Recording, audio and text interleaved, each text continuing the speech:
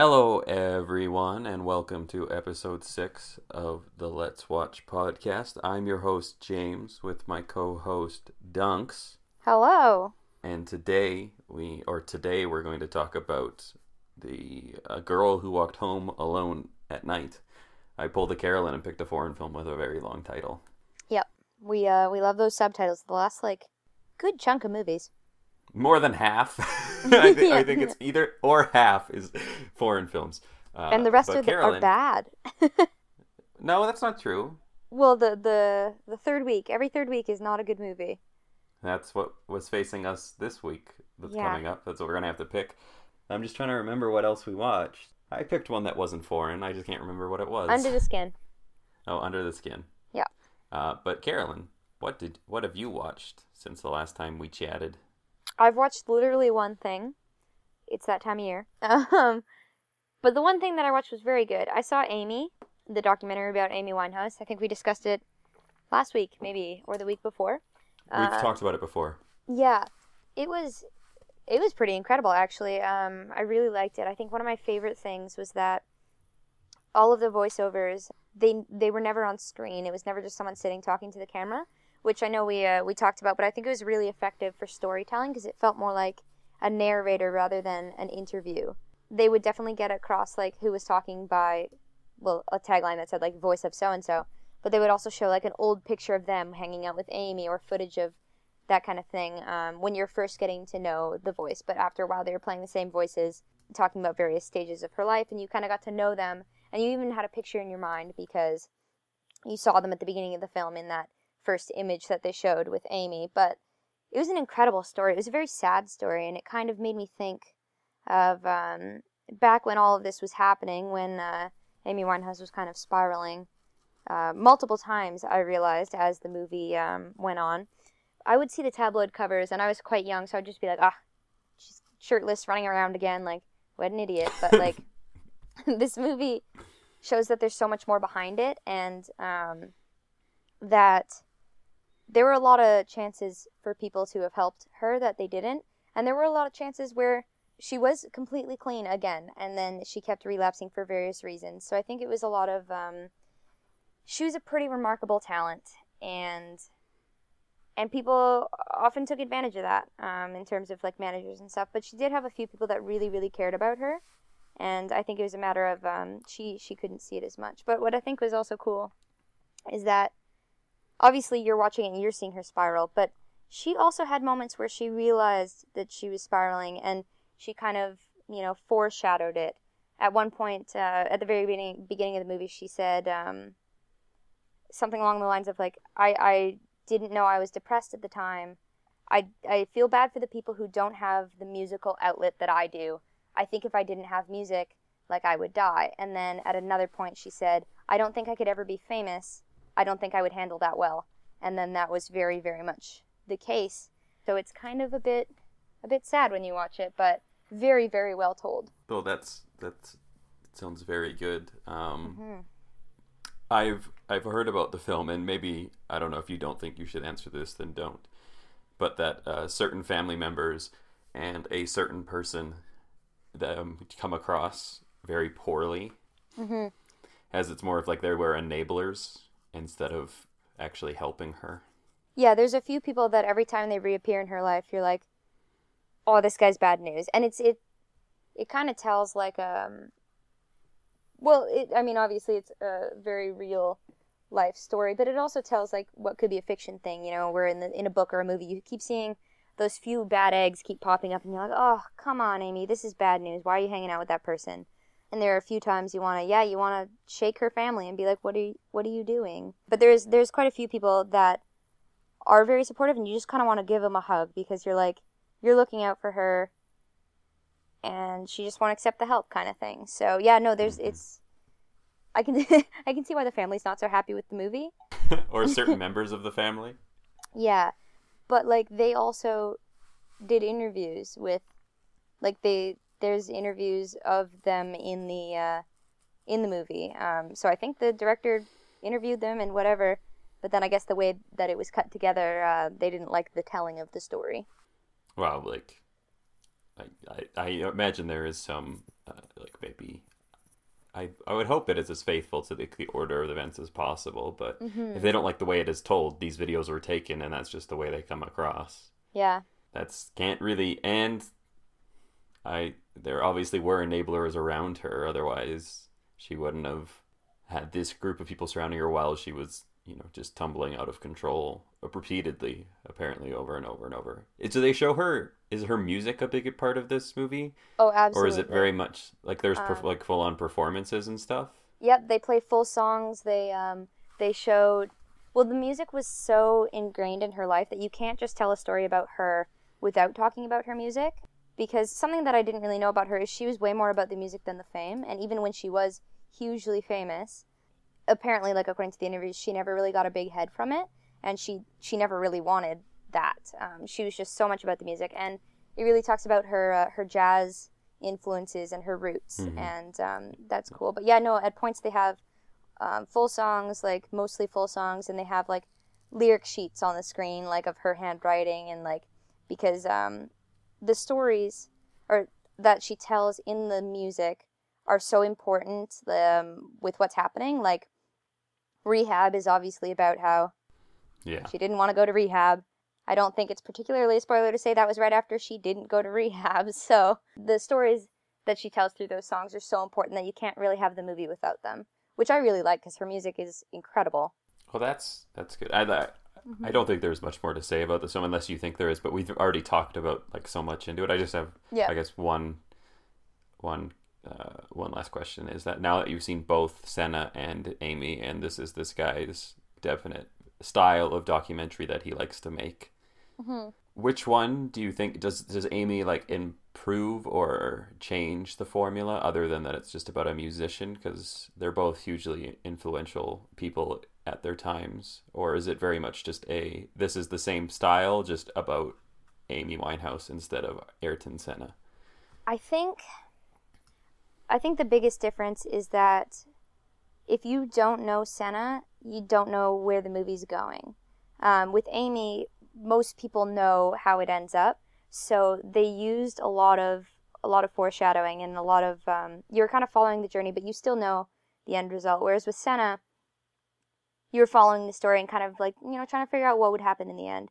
So I would say it is very true to his style, but Amy he kind of had to tell in a different way to keep it interesting, because we do know where it's going. So he needed to tell something about the story that we didn't already know. But I would say they were both very comparable. I think it's hard for me to compare them because I literally had never heard of Senna before I watched the movie.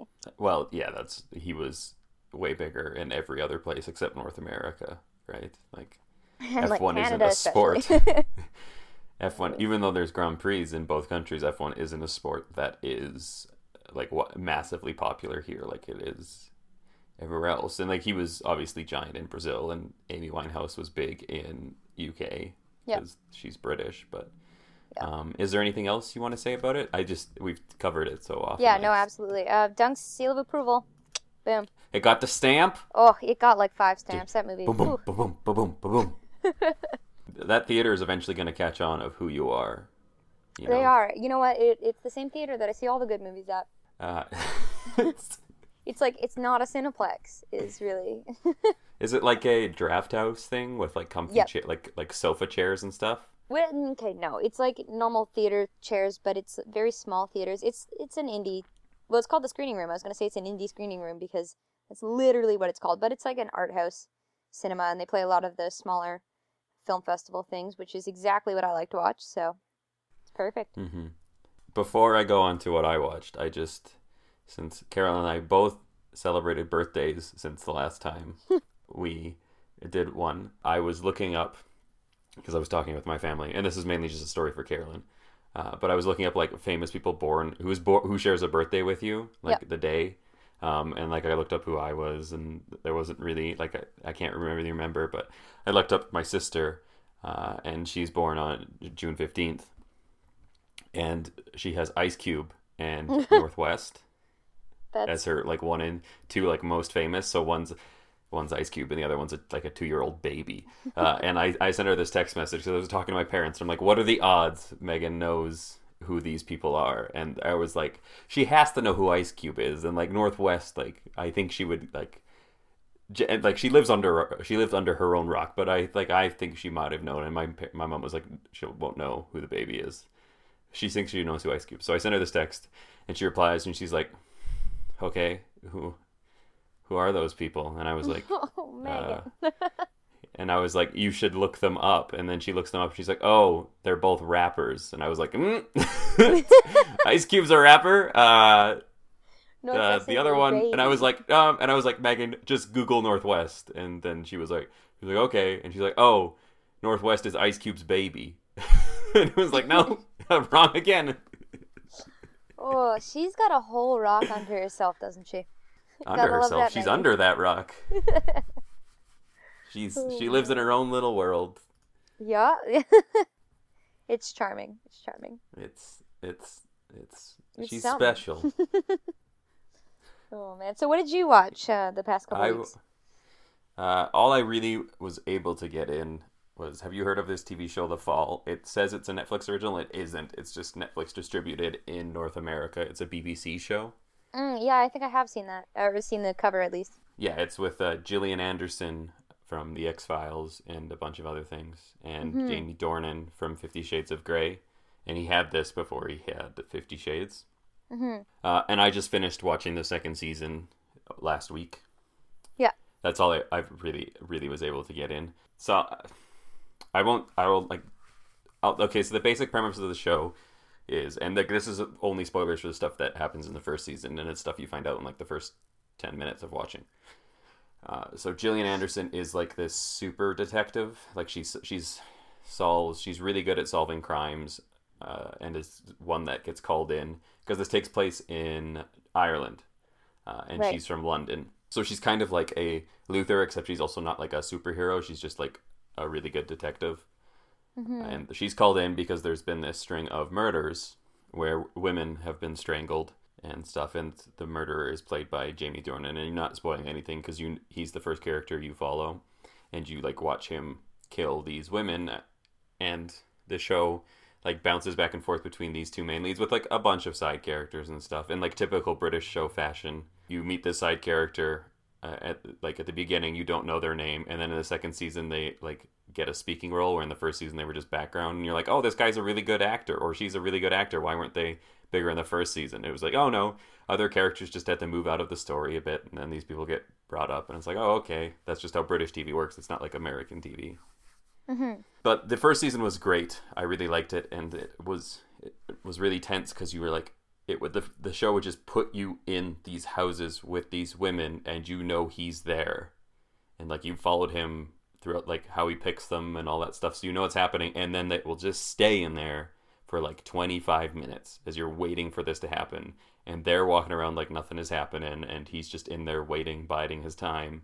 The stuff happens, and you're just like, this is so tense, I just need to walk around. What is going on? Sounds like British TV. It does sound like British TV. And anyway, the first season ends where it felt like if they couldn't get another season, they could have left it there. And like obviously, I don't think it's a big surprise to know that Stella, Gillian Anderson's character, was, you know, becoming more aware of Jamie Dornan's character and that sort of stuff.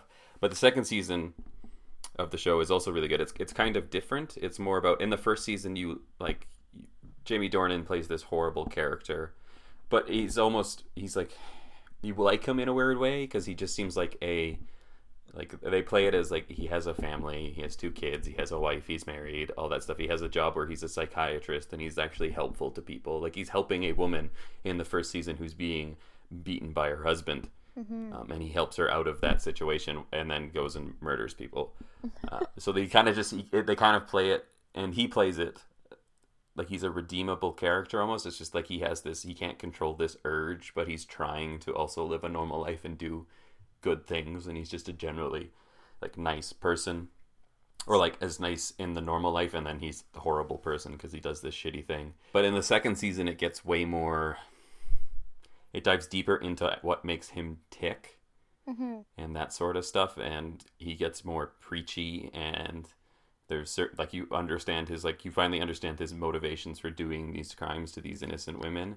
And I, like, multiple times I was just like, this guy is just an evil fuck. Like, he's just this motherfucker. And then they'll, like, bring in his daughter, and then they'll have a great conversation, and he'll be like a great dad to her. And it's just like, this motherfucker is just terrible, and he's just so evil. And it's just, he gets preachy, and he is like, he gets proud, and he's boasting, and he's like trying to change people's views to like match his own of like why he's doing this. And it's just, it made me like, while watching this show, like, because you understand the allure of Jamie Dornan, and like, he's like, there's a point in the final episode when there's this other character who's brought into the show, and he's just another cop, but I won't spoil anything with him, but he's having this conversation with Stella, and he's talking to her, and he's like, like, this guy is just fascinating. Like, he has an allure to him. It's just, I just want to find out what makes him tick. And Stella turns to him and just says, "No, I'm terrified of this guy. He's evil. He's just like bad news," and that sort of stuff. And like, I think like it made me at least think that I was like, well, that's what the first season of the show did. Is it's like you did, and because if you've ever seen Jamie Dornan, you can understand why he looks like a Hollywood star. He's like he's got the looks, and he's a good actor, and he's got like, he's Irish and all that sort of stuff, and he's a famous actor, so they're all like in ridiculously good shape. And then in the second season, it's like, oh no, you shouldn't like this character at all one bit. Like, from the beginning, it should have been him strangling women was the line. They knew it wasn't, and the line is actually when you find out his ideals and his motivations. But it's a really good show. It's well shot, well directed, well written. And it's like very British TV. It's not like American crime shows, or American basic cable crime shows, because it's different now. But it is like, bad shit happens, and this is just kind of life. And there's a bunch of other things happening in all these people's lives that conflict with what's the main story. And it just, it goes places where you don't know where it's going to go. And there is a third season coming. I was a little about the ending, because I was afraid I'm afraid they're gonna play it in one way when I think they should play it in the, like, I think that the reason the character is doing that is for a different reason. And again, not trying to spoil anything, but I think it's only 12 episodes, I think, and they're like all hour long. Yeah, it's like 6 episodes and then it's gone. Yeah. But the last season 2's is like a 90-minute finale, but it's good. I think everyone should watch it. There's so many crime shows coming from Britain, and apparently all of them are great. Like, there's Broadchurch and this one and Luther and a bunch of stuff. So, well, yeah. Similar to both Broadchurch and Luther, is it like fairly slow burning? I know British TV is very willing to take that risk, because apparently British people have a little bit more patience than North American audiences. Is it one of those slow burn shows? British people aren't like on their phones all the time and being like, I need to be constantly stimulated. What's happening? Yeah. No explosions necessary for the Brits. No explosions. It isn't. It isn't. I would say it's like Broadchurch is very. Have you seen Broadchurch? I've seen clips, but not. Broadchurch is very slow paced, and you don't know like the main thing. Like, you don't know the character that perpetrated the crime. Like, you don't know from the outset, I should say. And Luther it's different, because Luther, like, the first season is like a distinct, like, it's kind of like each episode is its own thing, and it's all wrapped up. And there's like an overarching story, and like the second and third were like 2-parters, whereas this one is, but it's like, since you know that Jamie Dornan's the killer from the beginning, it is more action oriented. It's like a different take, because you're usually not thrown in with the killer, right? As a main character, and then it's a little more action. It is like, it takes its time getting places. Like, it moves at like how life moves, and it covers a lot of time. But I would say it is a little faster paced than Broadchurch, and maybe slower paced than Luther, just because of the time it takes. But you know, I IMDb'd Jamie Dornan because I was like, that name sounds really familiar. Failed to mention it's the guy from 50 Shades of Grey. No, I said that. Did you? Right at the beginning. I was like, Stella. It was like Gillian Anderson from X-Files and Jamie Dornan, Jamie Dornan from 50 Shades.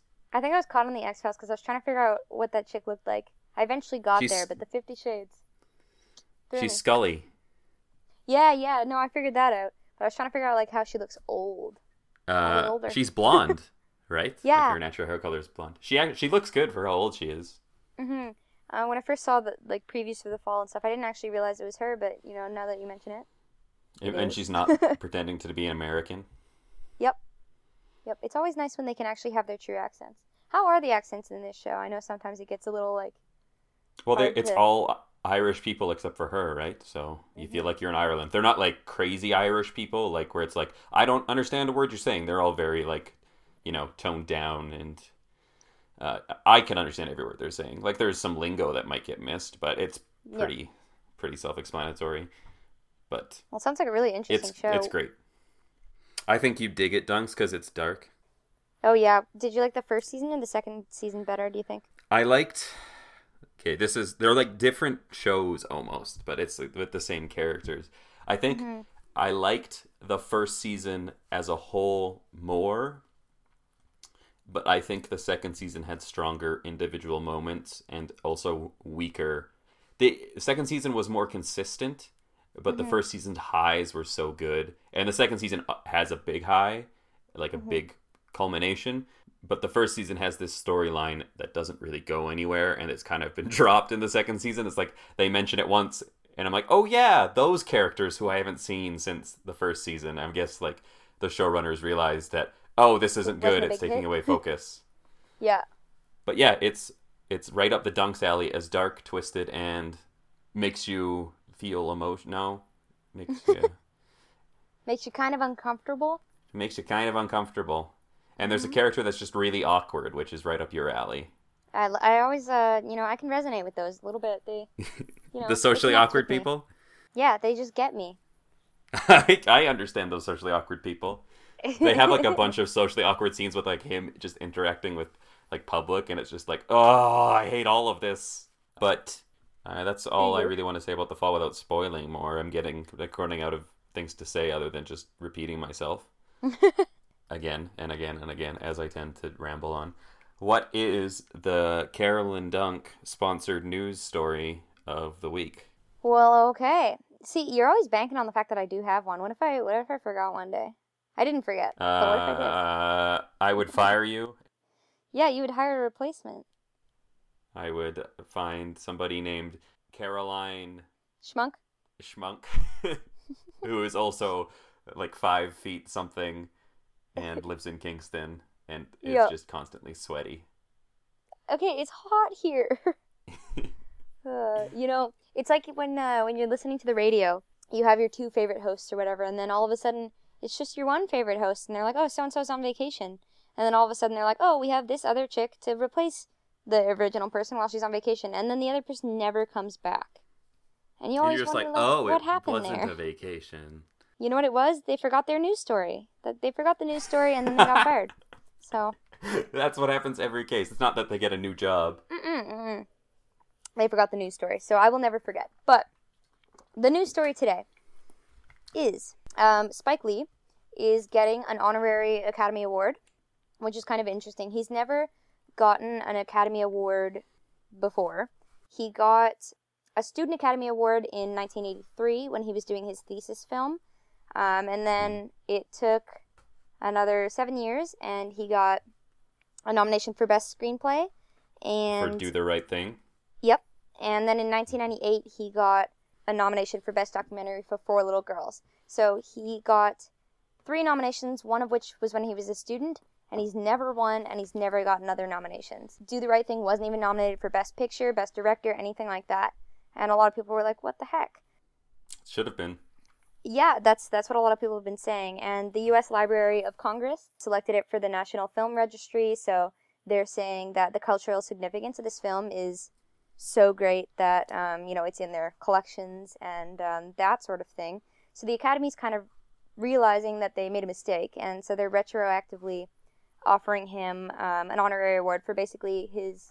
They don't flat out say it's for Do the Right Thing, but it's for his collective contributions. So I guess the honorary award their tagline is to honorary extraordinary distinction in lifetime achievement, exceptional contributions to the state of motion picture arts and sciences, and for outstanding service to the Academy. So basically, Spike Lee, you did some cool things, and we're sorry you didn't get any Oscars, is what that is. I think they do this all the time, and it's usually with older people or people who are no longer in the business who they've just overlooked, or it never happened for them, and they award them. It was like, I know Oprah's got an honorary Oscar, and James Earl Jones got an honorary Oscar, and like all these famous people get them. I think it's a little strange because Spike Lee can't, like, I would say he's in his 50s, but he can't be much older. He's 57.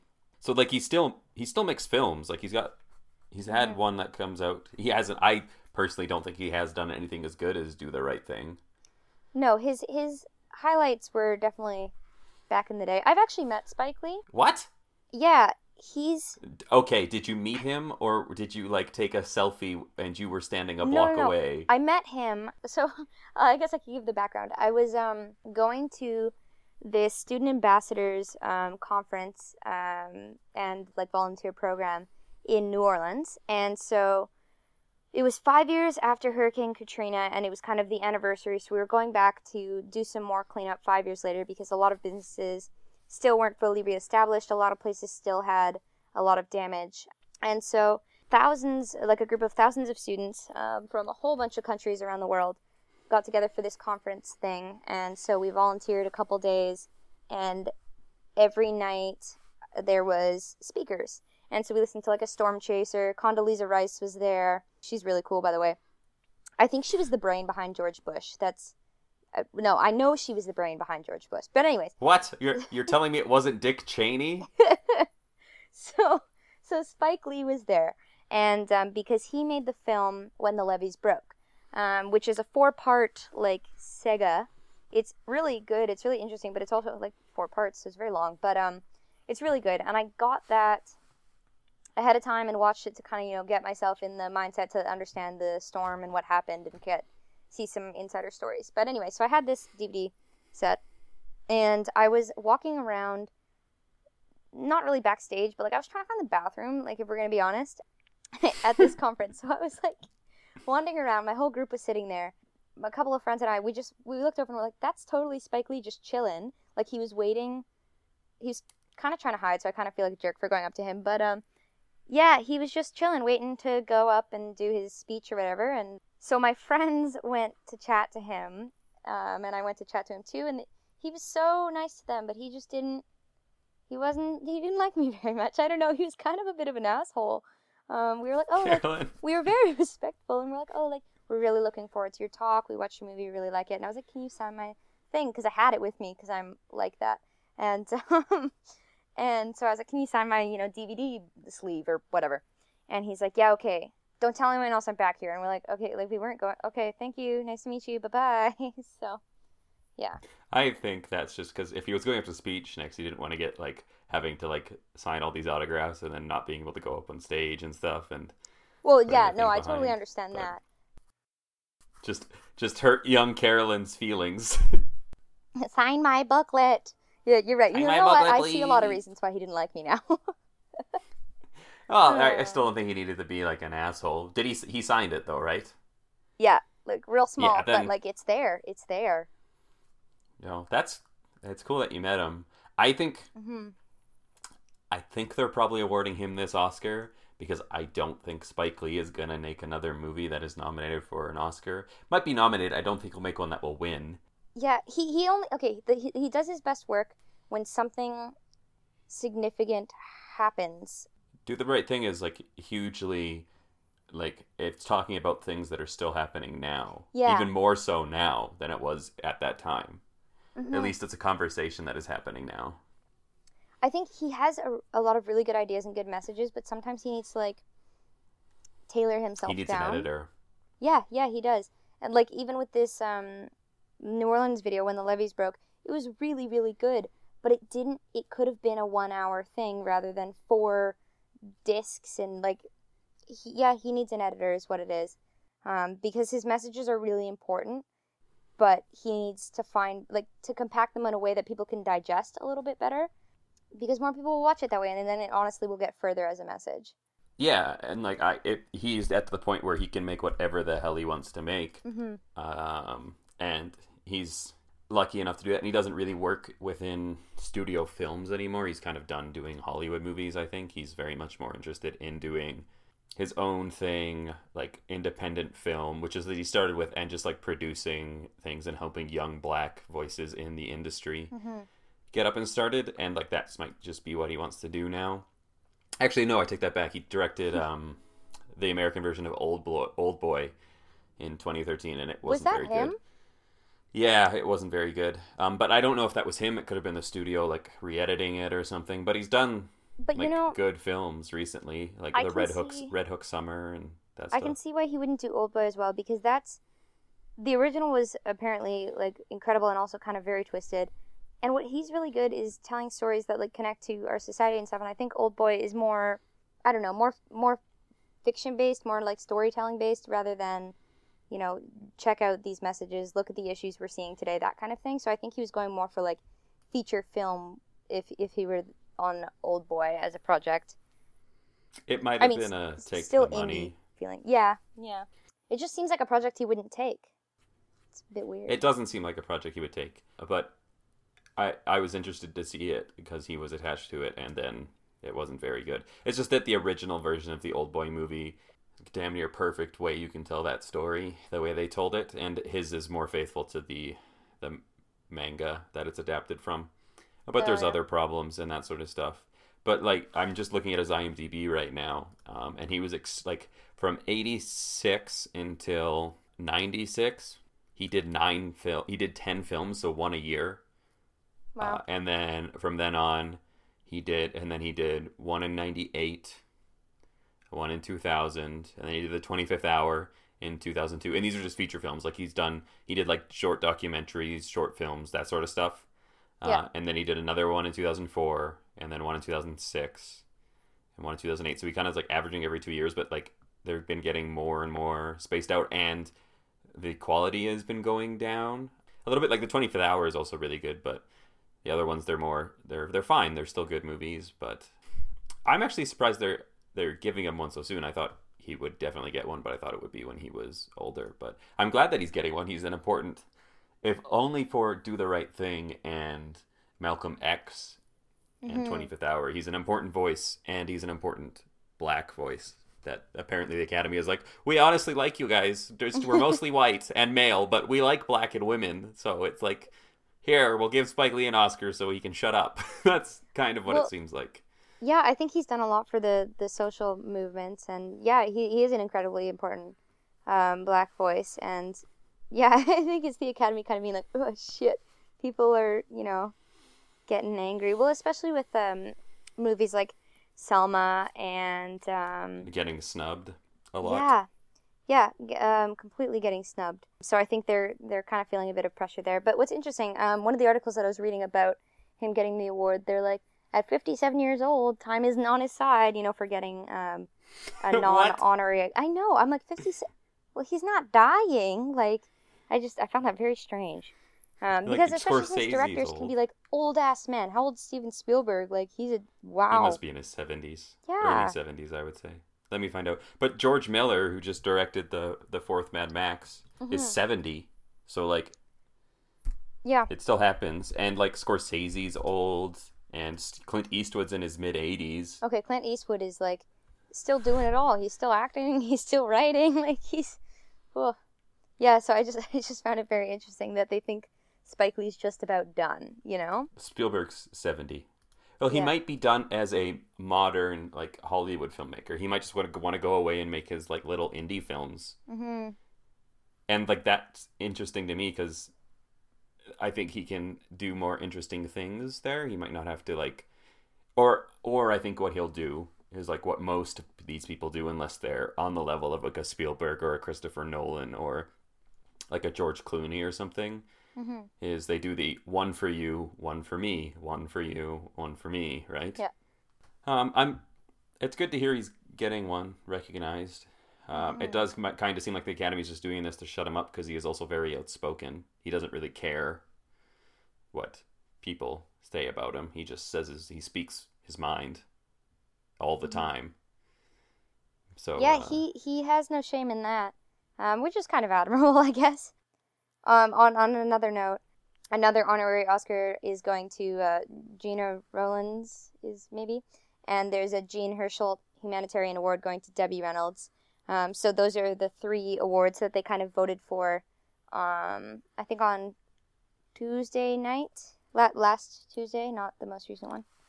has he gotten it, or is he getting it at the awards? He's getting it at the awards. So the awards are in November, November 14th, and that's when they will be presented them. But they've been voted, and so it's official, but they'll get presented. Well, yeah. I'm glad the Academy's recognizing at least people, that are before the age of 60, because that might be, or at least directors, or like honorary awards, because, some people make great films when they're younger, and then, or those films never appeal to the Academy. Like, I can see 20 to 30, 25 years down the line, like, I don't think Christopher Nolan's ever going to win an Academy Award, but I think he should be recognized in some way for what he's done. Well, yeah, because I think being second best a lot of times doesn't mean you're not good. It just means your movie wasn't voted the best any of those times. And, like, that could be definitely, speaking about the years that he was making these movies. Do the Right Thing is incredibly important and very culturally significant, but maybe people didn't realize it as much at the time, or they kind of objected to it. But looking back on it now, the board of directors or the board of governors rather, is like, he needed something for this. We should have given something for this a long time ago. Mm-hmm. And like, he's just not making films that are in the Academy's wheelhouse. They're not designed for the Academy, right? And they don't connect with everyone. They're made for him. No, yeah. And they're made for Spike Lee. Like, that's what he does. He makes movies for himself. And there's a bunch of people who do that, or like incredibly famous actors now that have never won an award, like Sam Jackson. But he'll probably, if he doesn't win one, he's definitely going to get an honorary Oscar just for being like Sam Jackson and being in the movies he was in, and like a very well-known and respected actor. So yeah, that's good to hear. I'm glad Spike Lee's getting at least recognized, because he is. I don't want to say he's past his prime, but I think his most influential films have passed, if I had to take a guess. But who knows? He might like disappear for 13 years and then come back when he's 70 and do his version of like Mad Max Fury Road, and everyone will be like, "Oh my God, what happened?"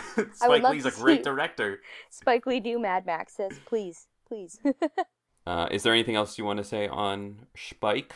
Nope, Spike's other doing than well. That he's a New York Knicks fan, and I'm sorry that he's decided to cheer for that team, mainly for his own sanity, because they're terrible all the time. Poor Spike. But anyway, moving on. This is a quicker one, I think. I think we're moving quickly. We're at 42. That's about average. Yeah. The beginning was quicker, and it was a longer news thing. Mm-hmm. The movie we watched this week that we're going to talk about, and spoilers, because, for real, is an Iranian film by an Iranian filmmaker. I believe she's Iranian-American, or something I don't know completely, but her name is Anna Lily Amirpour. You know Let's what? just go with that. I'm sure it's wrong. I don't think you butchered that at all. That was amazing. Carolyn, I hate you. But it's called A Girl Walks Home Alone at Night, and I can read the synopsis if you want, Carolyn. Please do. I do not have it up. I don't have it up. Yeah, okay. So this movie was released in 2014, and it is I don't know what language it's spoken in, but it is a language that you would find in Iran. I think it's Persian. Is Persian a language? Because every time I Googled it... No, it's not? Okay. I'm sorry. I apologize. It's a, like, oh, no, Islamic. It is in Persian. It's, if you look down... it is in Persian? Yep. Okay, it's in Persian, and in the Iranian ghost town, Bad City, a place that reeks of death and loneliness, the townspeople are unaware they are being stalked by a lonesome vampire. And before we get into talking about our favorite part, Carolyn, what did you think of this movie that you watched in parts? I hate watching movies in parts. I think this is definitely a movie that benefits from not watching in parts. Because as with any movie with subtitles, you can get lost fairly easily. I thought the beginning... Well, no. Okay, overall, I thought it was kind of interesting. It is also her first feature. Yeah, She's directed shorts, but this is her first film. I think that this director has potential to go very far. I thought it was interesting. I thought it looked really, really neat. The whole movie was in black and white, and I thought that was very interesting. I liked. I think it was. I think it was pretty good. I wasn't crazy about it at first. Like, it was just fine. But the more I thought about it, I was like, oh, that, I don't know, something resonates there. So it wasn't my favorite film, but I would definitely like to see what else this director can come out with. Yes, I would agree with that. I'm like extremely interested in what she's going to do because I think she's like, really talented. I'm actually the inverse of you. I thought it was incredibly strong for like the first 30 to 40 minutes, and then it lost me a bit in the middle, and I was like, doesn't need to be this long. There's like there's just some fat that can be trimmed. It's also a very visual film. Like its story is told through like the characters just reacting and like visual shots of things. It's not like there's not a lot of expository. There's almost no expository dialogue except from maybe like one character. Well, the main character, I don't know, the lady doesn't really talk for the first good chunk of the movie, and I was kind of wondering if she was going to talk ever. And then when she started talking, she talked quite a fair bit, but there's still meaningful. Not a lot.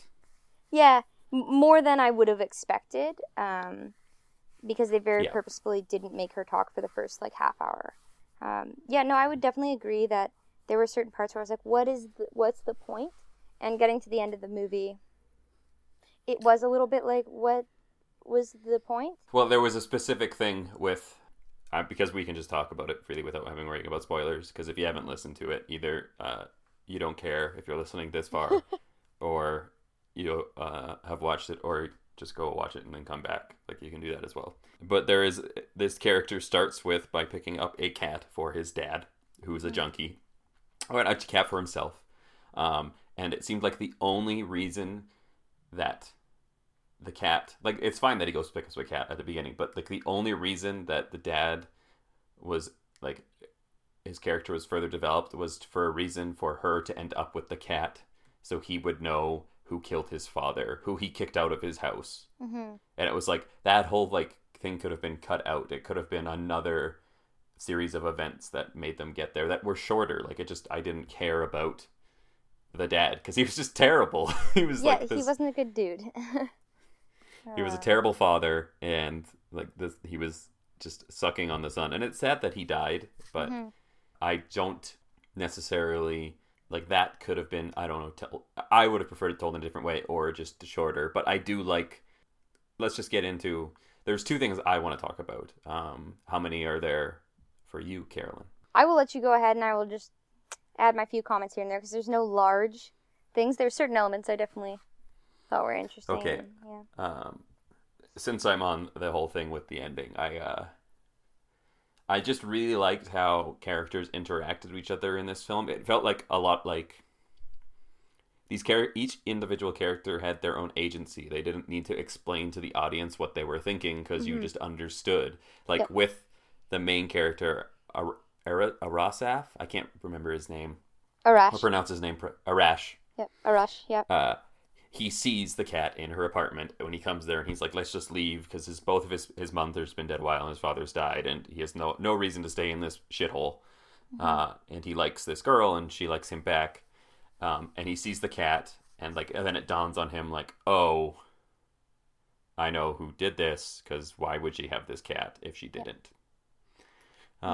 And then he's driving in the car, and you're not sure what he's gonna do, but like, he never brings it up to her. He doesn't ask like why, or like yell at her, because he's also to blame. Like, he kicked his father out of his house and told him to go live on the streets. Like, what did he think was gonna happen?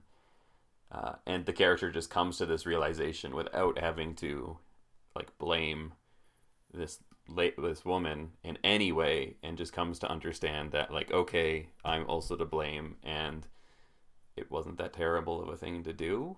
And I just thought I thought the ending was very well handled, and then they just leave. But I liked how every character like had their own motivations, and they didn't need to explain it. It was just easy to understand. Yeah, and at certain points, as the audience members, you did have to try to figure out why they were doing what they were doing. And I thought that a good example of that was the little boy. When she's just like, when she first meets the little boy and she's freaking him out. She's yelling creepy things in his ear, and, you know, you don't know why she's doing it, but you don't really need to know why. You're just getting a further picture of her character. And what I liked, unlike typical vampire movies, is that, I mean, let's call it what it is. It's a vampire flick. But what I liked is that they never, these days, vampires are all about remorse, and they're all sitting there being like, I feel so bad, I killed your father.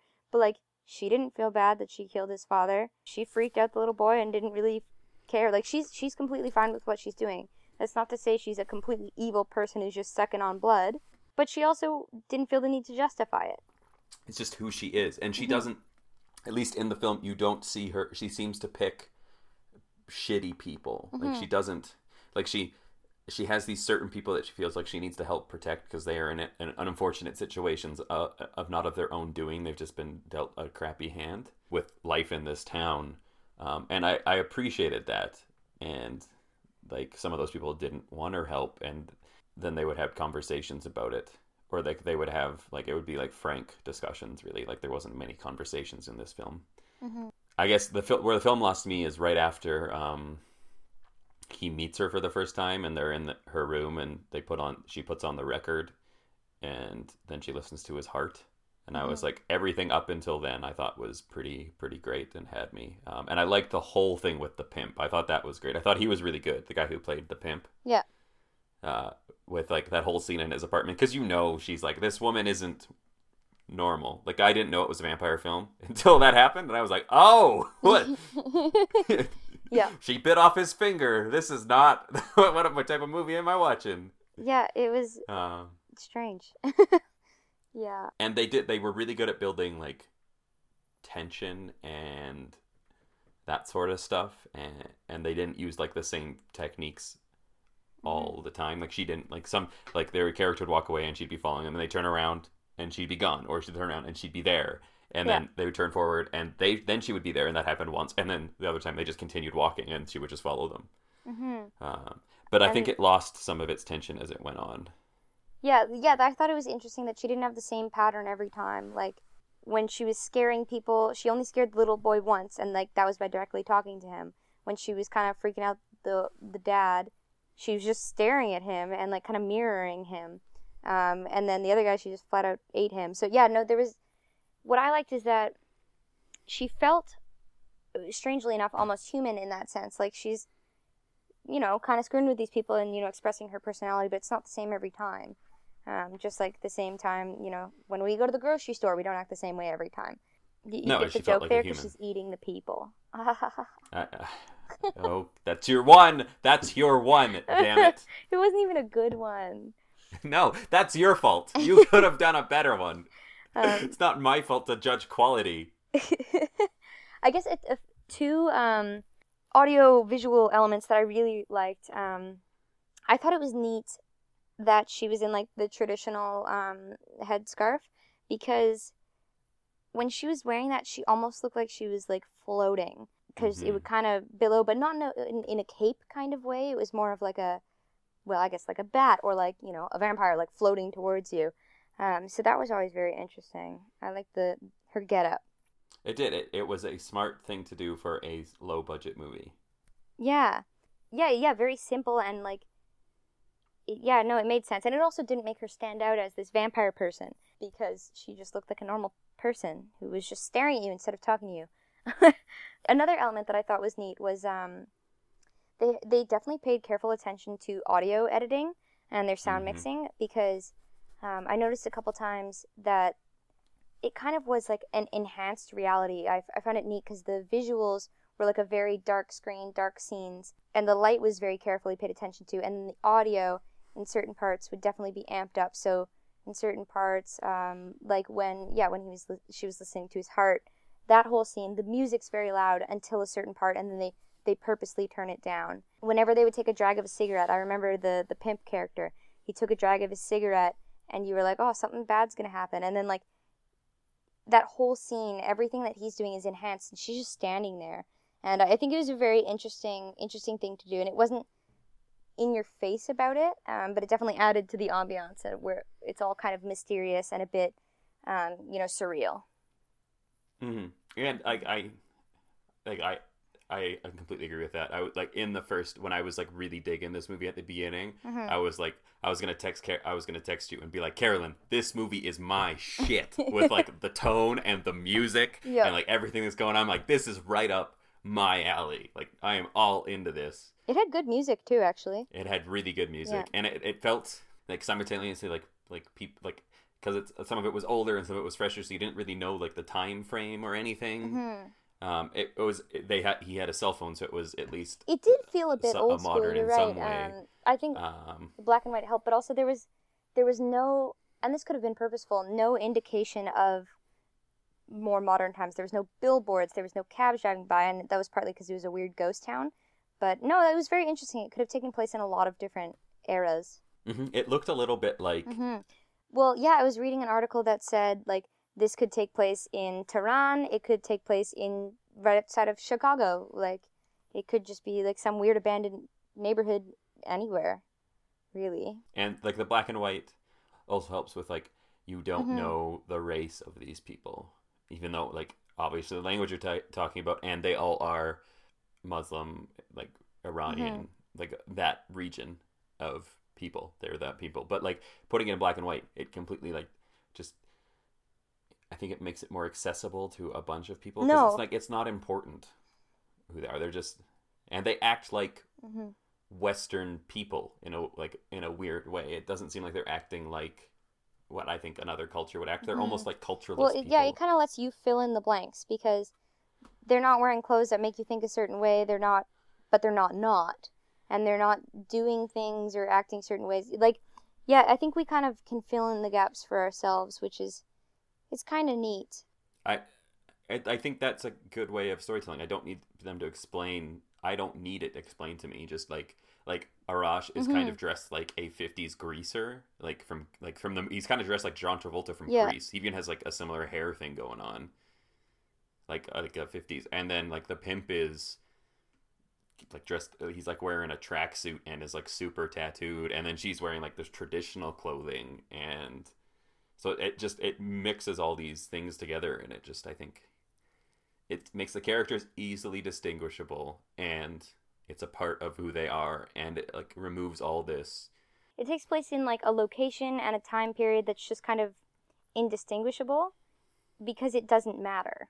And I think that that would probably be very hard to direct and make those choices on because it could easily come across as like they won't make a decision on time or style or dress, but it didn't come across that way. You're right. It did seem very much like character choices rather than like mixed messages. Mm-hmm. It was just it made them feel more real, like lived in characters. But before we go to final thoughts, the only other thing I wanted to talk about is like right as the opening when he's walking across that bridge, and it just like sums up that city as a whole as you get further on, is that it's just like the underneath the bridge is full of bodies. And you're just like, and like none of them care. Like everybody who's walking around is like, that's where you that's put the just bodies. the city, I guess, right? And there's no cops, and like that's just where those bodies go, and like he doesn't look at them at all, and like it's just I just thought that was a very Well, what was powerful interesting too is image. that you see the body get thrown into the pit, and it was him who threw the body into the pit, right? Yeah, because he took his shit. But right? what's He took interesting the is like pimp stuff. he didn't even kill the guy. He wasn't even there. He has no idea what happened. But he's just like, okay, well, gotta throw the body in the body pit. I mean, it's a dead guy. We gotta put him in the pit. And no one questions it. You're right. He came in. He knows that. Well, I guess he wouldn't necessarily have known, but he saw this girl walked in and this guy was dead. And he's like, oh, okay, I'm gonna throw out the body. He doesn't question why she did it. No one asks questions, which is kind of a scary world. Yep. It's kind of like the world, though. You don't really want to know. Yep. I'll go first on final thoughts, then I'll let you finish. I think that if you're interested in this type of movie that we described, you should watch it. I think there are definitely some things in here that are really good, so I think it's worth a watch. It's not easy in any sense. It is more of it isn't a movie that you can like look away from and stuff. It is, you have to devote your time to this, otherwise you'll lose the thread. But I really like the music. I really like the tone. I think I'm really interested to see what she does from here on. So I would say people should check it out. It's not like my favorite movie ever or mind-blowing. I think it's a really good first film, and I really want to, I hope she has this director has so much promise, and she has a very distinct style already. Yeah, I would definitely agree with that. And also, yeah, I would say it's worth a watch, even if just for the first bit of the movie. I mean, don't stop watching the movie, but that you're right, James, in that that's really where it had its stride, and that's where it was the most interesting, and then the end as well. So yeah, it dragged in the middle, but definitely watch it, because, and you can look out for all of the different elements that we chatted about, because it's definitely something. I feel like this director has ambition, and I think that she will definitely go places, especially since this movie, a lot of people have heard of it. I know it's a smaller, more underground type of movie, but a lot of people have heard of it and have heard, like, it's kind of interesting. If nothing else, it's an interesting watch. So yeah, definitely go for it. She does have a new film coming out next year, but does this movie get the Dunks seal of stamps of approval? I would say, yeah, sure. It's worth a watch. I wouldn't say, yeah, it's my favorite thing, but definitely worth a watch.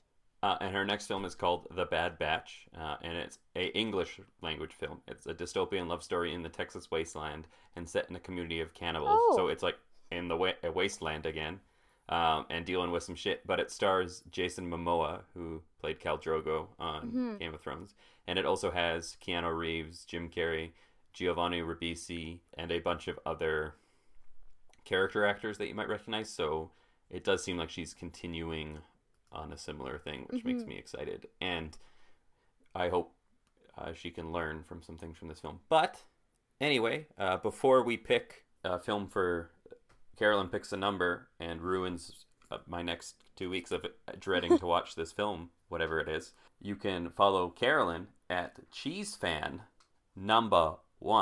and you can follow me at James_Willix. And like, if you've seen the movie, Twitter, thoughts, whatever. Also, we're available on iTunes and SoundCloud. All that stuff.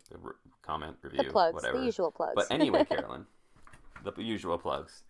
Anyway, Carolyn, can you pick a number between 1 and 270 without picking 37 or 129?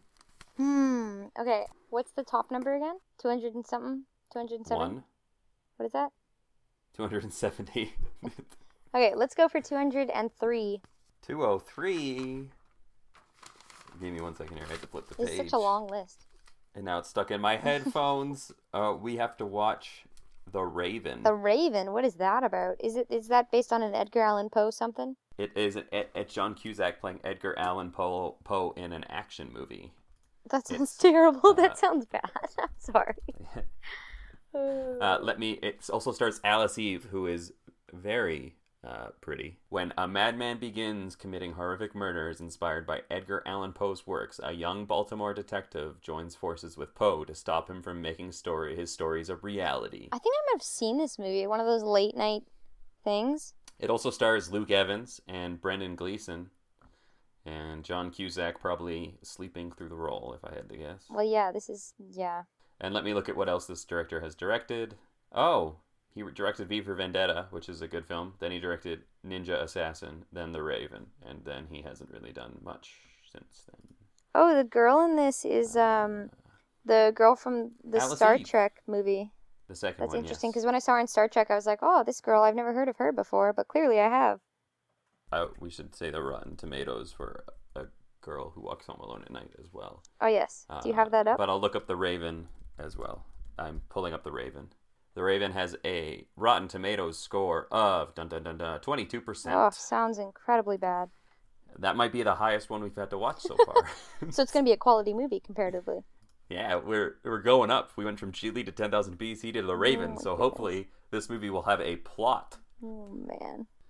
Just give me 1 second to pull up a girl who walks home alone.